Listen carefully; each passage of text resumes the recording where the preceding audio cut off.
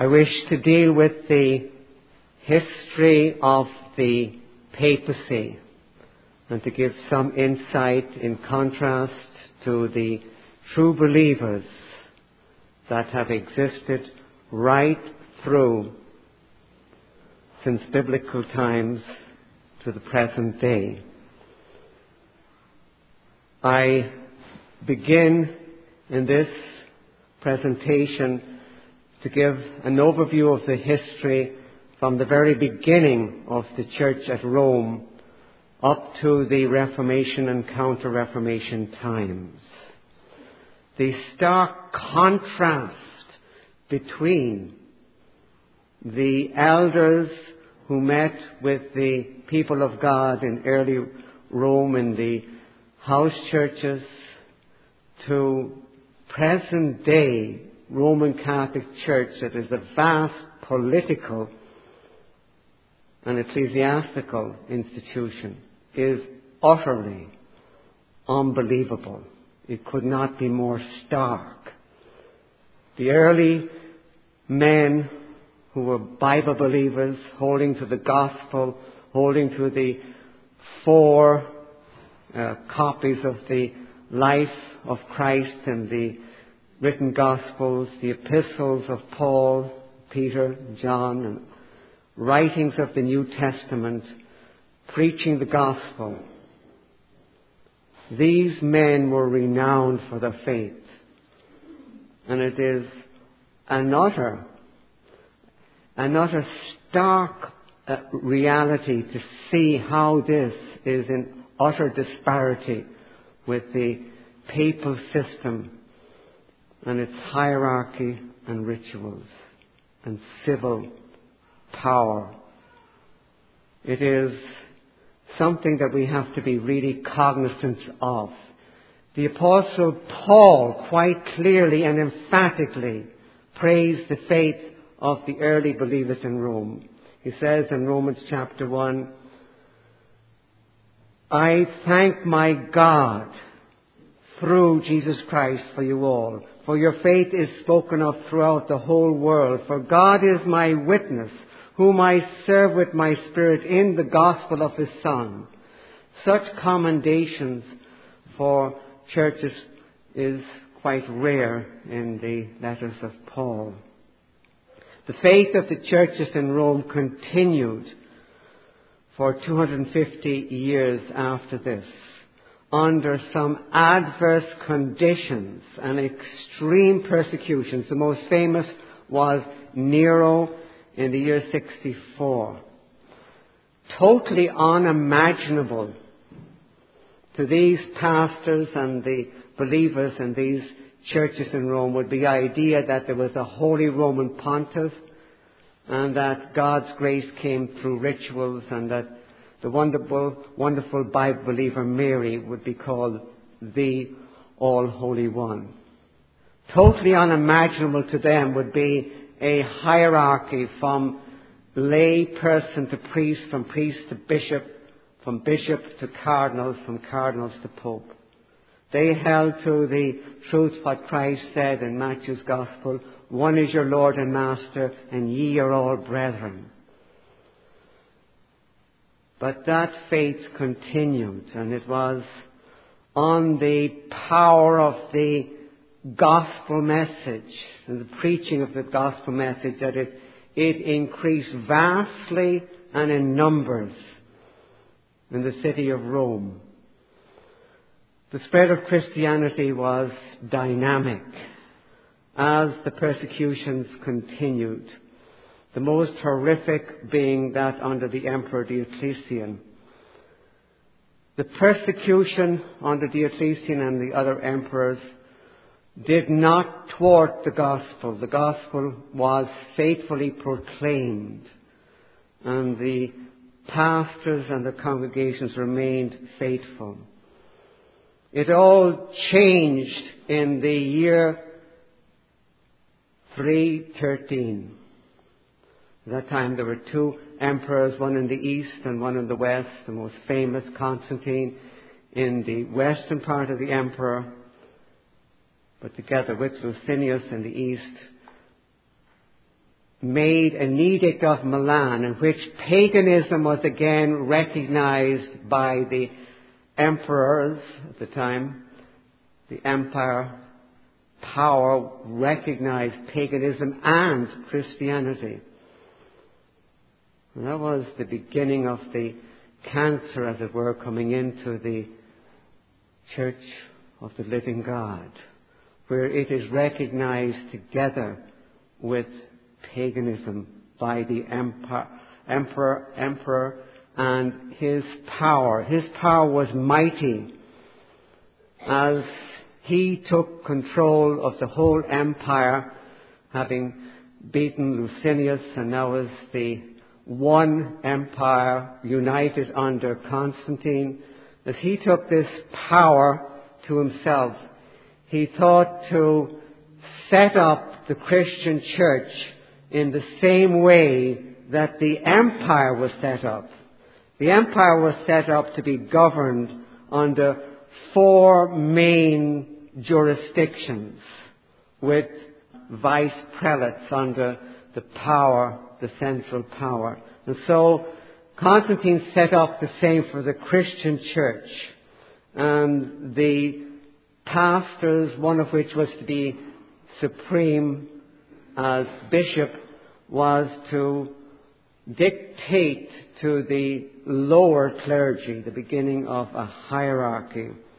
And so we have this establishment of a hierarchy, and it is really worked out by the Emperor Constantine. Really, sadly, the history is that because cities had great fame, great wealth and power, usually the elder, who is now being called the bishop, was recognized to have extra power if his city was extra powerful. And Rome was the queen of cities, the most wealthy and powerful city on earth. And therefore the Bishop of Rome soon began to look upon himself as the king of bishops. And it is really sad to see other bishops beginning to bow to his usurping of authority and trying to bring it to himself. And that is coming into the 4th century. In the same 4th century, now going into the 5th century, we have likewise in the churches, the gospel has been watered down, and in its place, rituals come in. The hierarchy is more firmly established in what becomes the clergy-laity division of the people. And we have a church system in which we have mostly ritualism and a missing element that is the gospel. They're coming into the 5th century. Even with the famous Augustine, who died in 410, there's a lot of ritualism and insistence on it, with many of the present day facets of Romanism already being found. While he fought for grace against Pelagius, still it was an internal righteousness that he was looking to, and not the imputed righteousness that is so clearly in the Bible. So even the famous Augustine was as if it were crippled because of the way the church had become in his day. By the time of 440, and the famous Leo I, Bishop of Rome, we find that he is making decrees to present himself as the sovereign over Western Christianity. A huge turning point was when Constantine moved his seat of power from the city of Rome to Constantinople. It was no longer a contention now between the 4 patriarchs, but now the contention who was the greatest church became a contention between Constantinople and the city of Rome. And the course of history went on so that in the late 5th century, coming into the 6th, we had the invasions from the north coming into what was the Western Empire to take them on in battle and to try and override the empire with their form of life. But it was really sad when you see the machinations of the Bishop of Rome and those who are now in league with him in what had been Bible-believing churches, because they set out to convert these barbarians and were quite successful. The first of which was Clovis, the king of the Franks. He submitted to Roman Catholicism, he and his people, after he had defeated the Alemanni and vowed that if he was successful in that battle that he would enter the Roman Catholic Church system and be baptized, and that happened in 496. Following him, we have other barbarians becoming Roman Catholics. And that is the Burgundians of southern Gaul, the Visigoths of Spain, the Suevi of Portugal, and the Anglo-Saxons of Britain.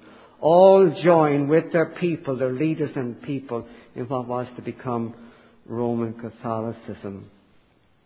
Then the emperor in the east makes the famous decree when we had Virgilius as Bishop of Rome in 538 that he was the Pontifex Maximus, recognizing the Bishop of Rome as the supreme pontiff of all churches.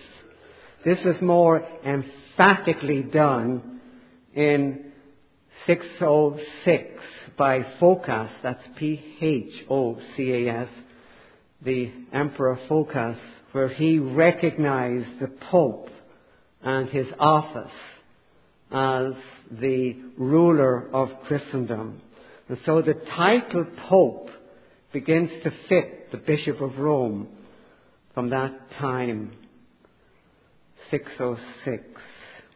It was not, however, until the 8th century that we have a dynamic increase in the power and prestige of the Church of Rome. And it began with a most fraudulent document, one of the greatest forgeries ever made on this earth.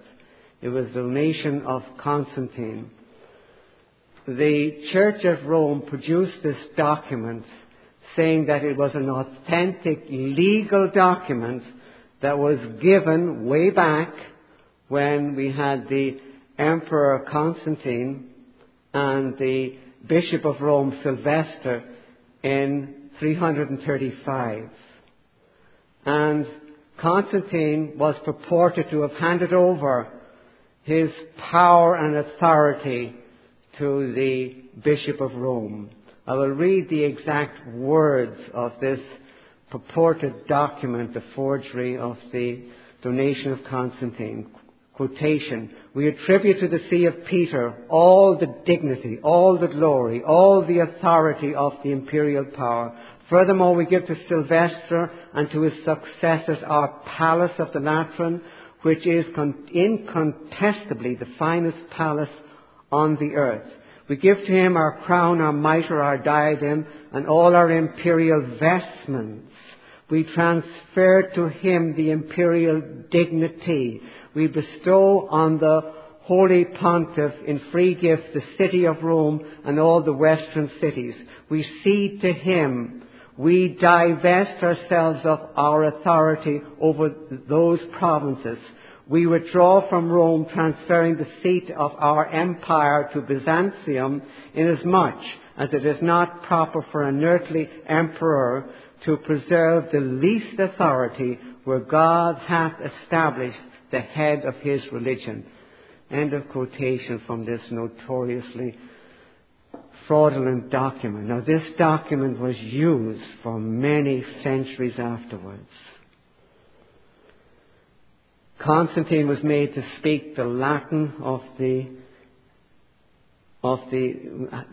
Constantine speaks the Latin of the 8th century and not of the 4th century, which was quite different. And he calls the Bishop of Rome Prince of Apostles, Vicar of Christ, and he gives to him his power.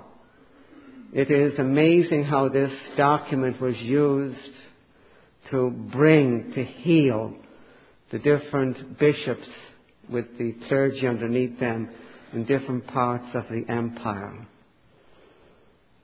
And it was only discovered as a forgery, as a cheat, when the Reformation began in the 16th century. Now, that was in the 8th century that this document was written, possibly in the year 754. It was also in the 8th century that the Arian kings of Lombardy began progressing through Italy and looked like they're coming to attack Rome itself. Now, at the same time, the Muslims have overrun Africa and conquered some of Spain and are endangering Rome. So Rome is in a precarious position of being attacked possibly by the Arian kings of Lombardy and the Muslims. So Pope Stephen II looks to France. That was the first of those pagan barbarian nations to become Roman Catholic, for help. And he calls on the famous Pepin the Short. Pepin was mayor of the palace and trying to become king by intrigue. And he needed recognition as king, and the Pope needed to be done with the fear of the Muslims and the Arians. And so he called on the Pope. The Pope calls on the king, Pepin the Short, to come and relieve the problem. He crosses the Alps and defeats the Lombards and then hands over to the Pope as temporal power cities that he had defeated. The Pope begins to have civil power under his authority. Now, Pepin's donation to the Pope became far more consolidated under his most famous son, Charlemagne. Charlemagne was now the master of nearly all the Romano-Germanic nations.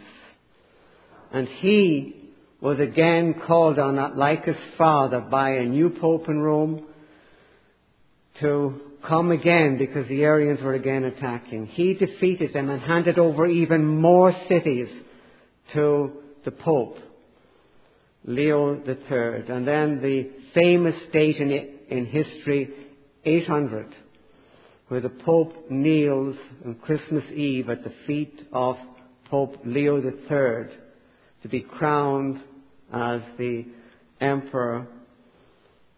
The Christian Empire was what the Holy Roman Empire was now being established. It is most sad to see this recognition of the Pope in civil matters, that he was one who could crown an emperor, to give him his authority. In 865, Pope Nicholas drew from the forgery of the donation of Constantine to bring many under the authority of Rome. And then we have two most famous centuries in the Roman Catholic Church where there is debauchery, immorality, and wicked living going on in the city of Rome with those who call themselves Bishop of Rome and Vicar of Christ. We had the infamous women of history, Theodora and Marozia, for many years governed the papal throne with their lovers and sometimes even their illegitimate sons to sit on the so-called chair of Peter. For those 2 centuries of debauchery, the kings and the princes of Italy used the papacy, and the papacy used them. Most notorious centuries of immorality. But there was a huge turning point in the year 1073 with a famous man like the present Ratzinger, who was in papal control and authority before he was elected Pope at the present day, and possibly will always be called Ratzinger instead of Benedict XVI. Hildebrand, the famous Hildebrand, had a lot of power before he was elected Pope and became Gregory VII. But he saw to it the lusts of the mind, which were much worse than the lusts of the flesh. He brought in a rigorous discipline. He even told the pastors that they were not to be married. He was going to stamp out immorality and not even allow pastors to be married because he wanted control. The first one to begin to introduce in a very serious way the laws of celibacy. And he saw that in his vision or ambition that the rule of God was none less than the rule of the Roman Pontiff. And it is most sad to see that while he did not achieve that much himself, in the 200 years after him, by trickery, arms, crusades, and anathemas and curses put on churches, that edicts, that they were brought under the control, and so much of the goal of Hildebrand was achieved in the 200 years after him. So 200 years before Hildebrand was years of utter immorality, and 200 years after him is years of machinations and civil control and bringing churches and princes and kings under their dominion. And that is a pivotal character in papal history. The most famous two bishops of Rome, popes, that took the shoes of Hildebrand were Pope Innocent III, who died in 1216, and Boniface VIII, who died in 1303. They put the final touches to what Hildebrand desired. Innocent I was the first to proclaim a crusade against the wonderful believers called the Albigenses, particularly in France. Remarkable people with remarkable culture and Christianity. He called a war against them, which was the beginning of the Inquisition, which had incredible cruelty. Whole villages were indiscriminately butchered and thousands were burnt alive with most horrendous torture.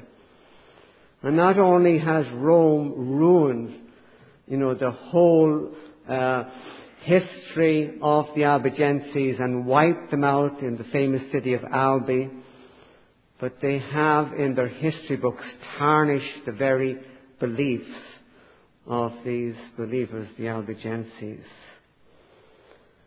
The successor sometime later to the papal throne, Boniface, was renowned as being stubborn, ambitious, intelligent, unscrupulous, and immoral. He literally taught that the Pope was the vicar of Christ in every way, civilly and in spiritual matters. He had one of the most famous decrees made in the history of the Catholic Church. It's called Unum Sanctum. It is quite interesting that Ratzinger, when he was Cardinal Ratzinger, wrote a famous document in the year 2000 under the authority of the last Pope.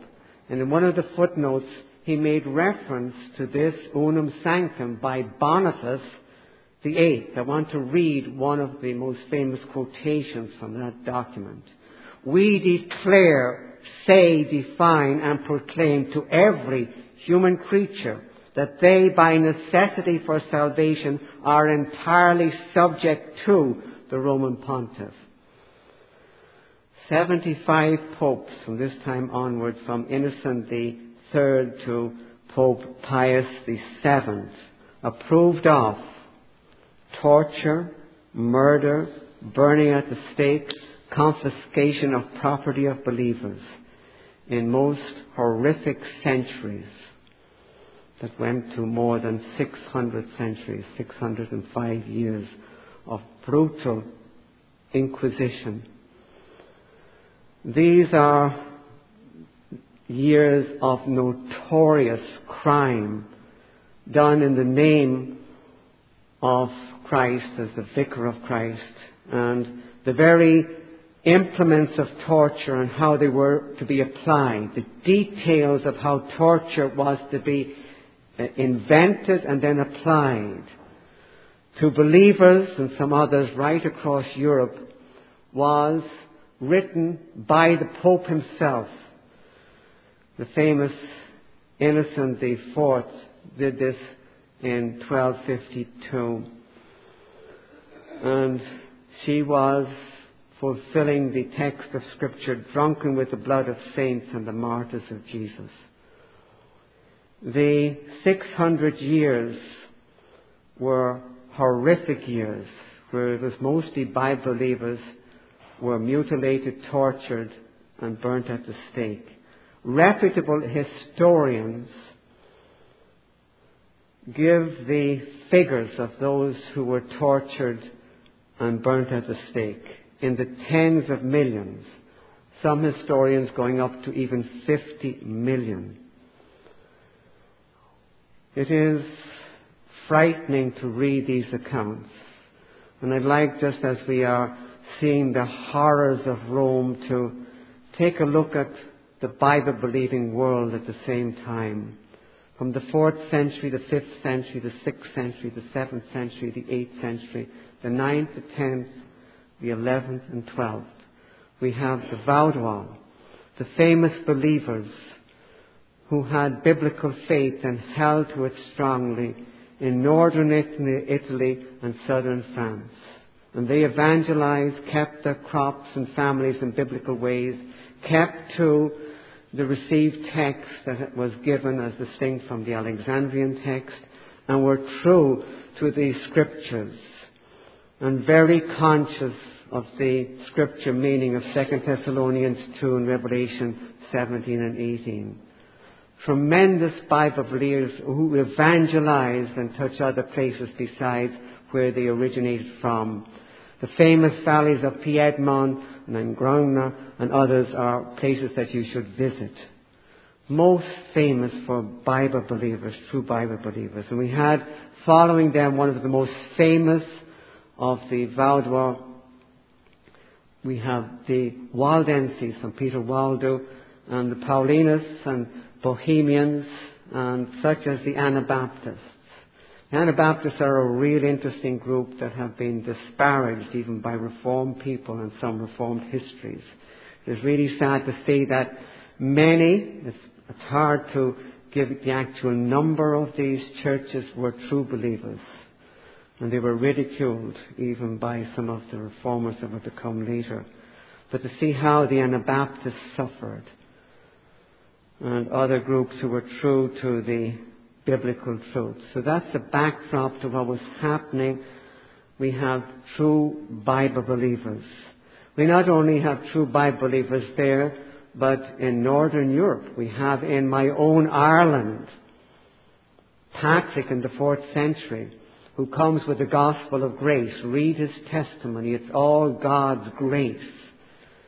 And for 707 years after Patrick, we have biblical faith going out from Ireland and evangelizing and civilizing much of Europe, and taking many of the churches that Rome was trying to manipulate, having true Bible believers right across Europe, with the missionaries, the famous missionaries that went out from Ireland for 707 years after the great evangelist Patrick. most wonderful character, and all the different men that followed him. It wasn't until 1171, finalizing 1172, by a pope getting together with a king, that we had the devastation of the biblical faith in Ireland by military power following by ecumenical imposition of the Roman Catholic system. With the Bible believers in the years of the Inquisition, there were also Jews, Muslims, Knights Templar, and those who were called witches, who were tortured and burnt at the stake. Children from above 12 years old could be tortured, even to testify against their parents. The brutal tortures of taking out eyes, ears, pouring cauldrons of molten iron down people's throats, and the different types of torture chairs and the different implements are unbelievable. We have produced a video called the Catholic Inquisition. We are showing in that video and DVD, which is about to be produced, these implements of torture. And I would really recommend that you look at that to see something of what Bible believers went through. Bob Jones University has produced The Flame in the Wind, which shows one side of the Inquisition in Spain and the tremendous faith of the believers and the horrendous torture and burning at the stake that Rome did.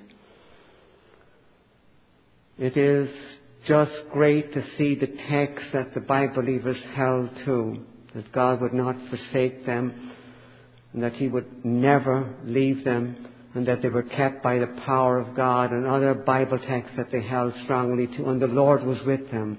The stories and the historical accounts of the Bible believers standing strong under utter torture and burning at the stake is just a tremendous testimony to the biblical faith that existed in those horrific 6 centuries. And even before that, with such as John Huss, who was burned at the stake at the Council of Constance. The whole system is horrendous, and even famous historians like Lord Acton call it the most deadly weapon that the popes have ever produced. It is what the popes are identified with, according to the Catholic historian Lord Acton.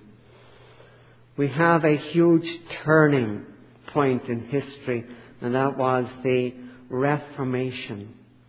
With this backdrop that there were some believers right across Europe and coming from Ireland, and the Valdor reaching out to many different places, and the Waldenses, as did the Lollards from Britain and the Bohemians after John Huss. Besides all of that, that was not any huge movement. It was a loyalty to the faith. We had a huge turning point at the time of the Reformation, whereby the Lord raised up men from within the Catholic Church to come out and to stand for biblical truth. The biggest revival that the Church has ever known, based on 5 biblical principles, that the only authority before the all-holy God is the Bible, and one is saved by grace alone, through faith alone, in Christ alone, and to God alone be the glory. I quote from the Heroes of the Reformation by Gideon and Hilda Hagstadt, published by Heartland Publications. The Reformation possessed definitive characteristics, many of which set it apart from any other revolution in history. At the time of the Reformation, Martin Luther posted 95 theses on the church door in Wittenberg in 1517. John Colet, Dean of St. Paul's in England, was denouncing the abuses of the Catholic Church and upholding the supremacy of the Bible as the rule of faith. Lefebvre in France and Zwingli in Switzerland were at the same time preaching against the evils of the church and pointing to Christ as the door of salvation. Although Luther is called the originator of the Reformation, other reformers discovered and preached the same message as he did without having received knowledge of it from him. This, however, could not have brought about the Reformation were it not for the existence and progress made with the Holy Scriptures. The Greek New Testament prepared by Erasmus was a great help to scholars all over Europe, leading the way of truth and life. There was frequent interchange of ideas among the reformers.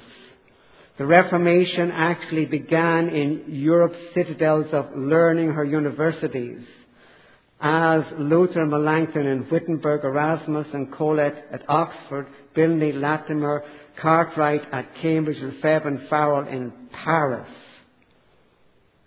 And in some instances, Beza and Tyndale ranked high as men of letters. Others, Cranmer and Valdez, carried responsibilities at court. All the preaching of Luther's, Latimer's, Zwingli's and Knox's would have accomplished little if not at the same time the vernacular translations of the Bible were not provided for the common people. If at the moment Latimer was preaching at Cambridge, it had not happened that Tyndale, who had fled to the continent, smuggled back thousands of copies of English New Testaments so that every Englishman could read the way of salvation for himself, there would not have been a Reformation in England. A similar situation occurred in Germany, France, and other places. With these two phases, there was an indispensable third, the invention of printing. Within a 10-year period, many nations of Europe received translations of the Bible in their own tongue. Luther translated for Germany in 1532, Lefebvre for France in 1523, Tyndale for England 1525, and Bruzzoli for Italy in 1532. The Reformation proper, with the break with Roman Catholicism, was remarkable because in a short period of time we had nations following on the principles set forth as the Bibles went forth and preaching went forth, and nations now becoming nations of biblical faith that before had been Roman Catholic. The glorious Reformation was making inroads right across Europe. It is really sad that just a little bit after the dates that I've just given, where the Bible was translated for the first time in the mid-16th century in 1332 in Italy and the other countries that I mentioned, it was just shortly after this that we had Ignatius of Loyola come on the scene. And Ignatius sets up the Jesuit order in 1334. And from that time onwards, we have the Jesuits penetrating into all the nations that had become biblical through the Reformation. It is really sad to see the Counter-Reformation that was headed up principally by the Jesuits. Others were involved in it as well, but principally by the Jesuits. And really sad to see the intrigue where they inveigled their way into courts and palaces and overtook the faith of many kings so that they could change kingdoms and bring them back under Rome. Devastating nations that had been hit nicely and brought to biblical faith in some places like Poland, devastating it entirely, nearly wiping out the Reformation. It's really sad history in Hungary. You go to the square in Prague, in the modern day Czech Republic, and see the crosses on the square where the famous reformers from all over Hungary were killed. It is most sad, but that was typical of the Counter-Reformation, of which the Jesuits were mostly responsible. And this Counter-Reformation goes on with Spain, Portugal, to wipe out any influence coming in and to make them thoroughly Catholic nations. In France, they had difficulty because of the biblical influence, but they succeeded mightily. They extended even to Asia with the famous Francis Xavier, going as far as nearly reaching China. Francis Xavier died just before reaching China, but having been to places like Japan. It is amazing to see how the Jesuits brought in Catholicism where Reformed faith had been. And they were the instigators as the Inquisition continued. Remember, the Inquisition did not stop until 1805 in different parts of Europe, when the Jesuits were responsible still for Inquisition and torture. So we have the Jesuit influence coming here to the United States of America, principally in Michigan, and taking over the traders and bringing them under Catholicism and bringing towns and cities in Michigan under Jesuit and then papal authority. Somewhat the same down in Louisiana and Florida. And to this day, in Michigan and in Florida and Louisiana, we still have the influence of the Jesuits, but they have permeated and come across all the states with their universities, with their intrigue, with their guile. So much so that the word Jesuit means crafty, and is often used that way in the English language. It is really sad to see how this has been. We have definite lessons to learn from this period of history, that the Catholic Church wants to appear as if she were Christian, with the veneer of Christianity, and to be recognized as Christian, while she always persecutes true Bible believers if she is in power, either by force of arms and civil authority or by intrigue. And she does it by forgeries, craft, persecution, and her false gospel and her sacraments. It is really something we have to learn. If we are ignorant of history, we will be the people who repeat history. And it's really sad that very few people have any idea of the things that I've spoken about in this presentation.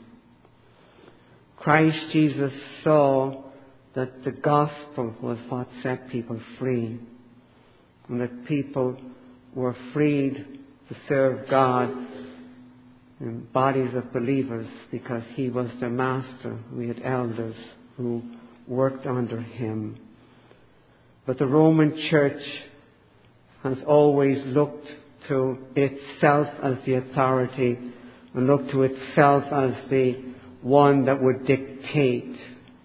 It was the popes that instigated the Inquisition and the torture and devised it, and it was they that sent out the decrees by which people were to be tortured.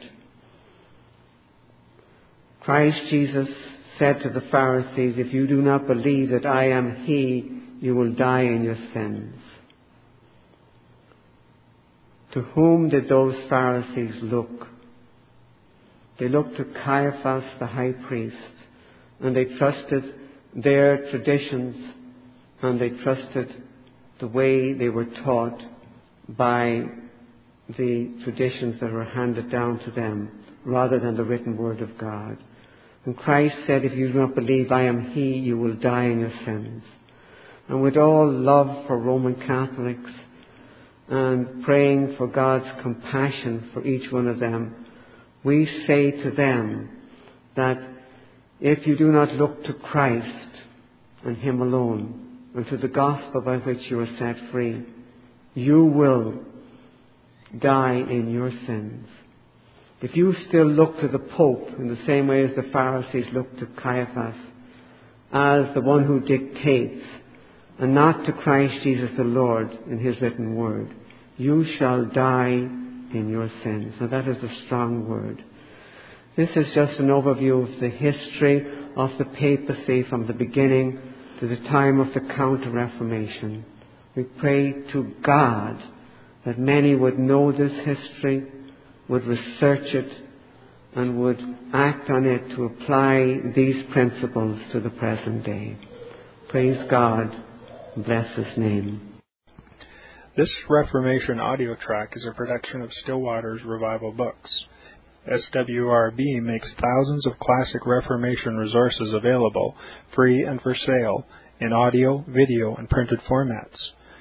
Our many free resources, as well as our complete mail-order catalog, containing thousands of classic and contemporary Puritan and Reformed books, tapes, and videos at great discounts, is on the web at www.swrb.com.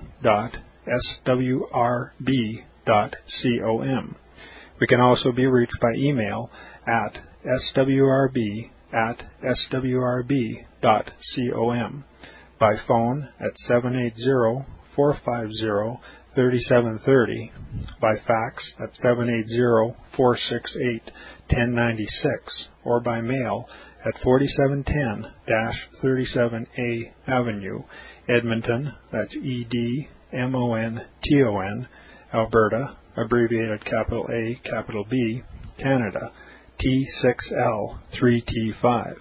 You may also request a free printed catalog. And remember that John Calvin, in defending the Reformation's regulative principle of worship, or what is sometimes called the scriptural law of worship, commenting on the words of God, which I commanded them not, neither came into my heart, from his commentary on Jeremiah 7:31, writes, God here cuts off from men every occasion for making evasions, since he condemns by this one phrase, I have not commanded them, whatever the Jews devised. There is then no other argument needed to condemn superstitions than that they are not commanded by God. For when men allow themselves to worship God according to their own fancies, and attend not to his commands, they pervert true religion. And if this principle was adopted by the Papists, all those fictitious modes of worship in which they absurdly exercise themselves would fall to the ground. It is indeed a horrible thing for the Papists to seek to discharge their duties towards God by performing their own superstitions. There is an immense number of them, as it is well known, and as it manifestly appears. Were they to admit this principle, that we cannot rightly worship God except by obeying his word, they would be delivered from their deep abyss of error. The prophet's words, then, are very important when he says that God had commanded no such thing, and that it never came to his mind, as though he had said that men assume too much wisdom when they devise what he never required, nay, what he never knew.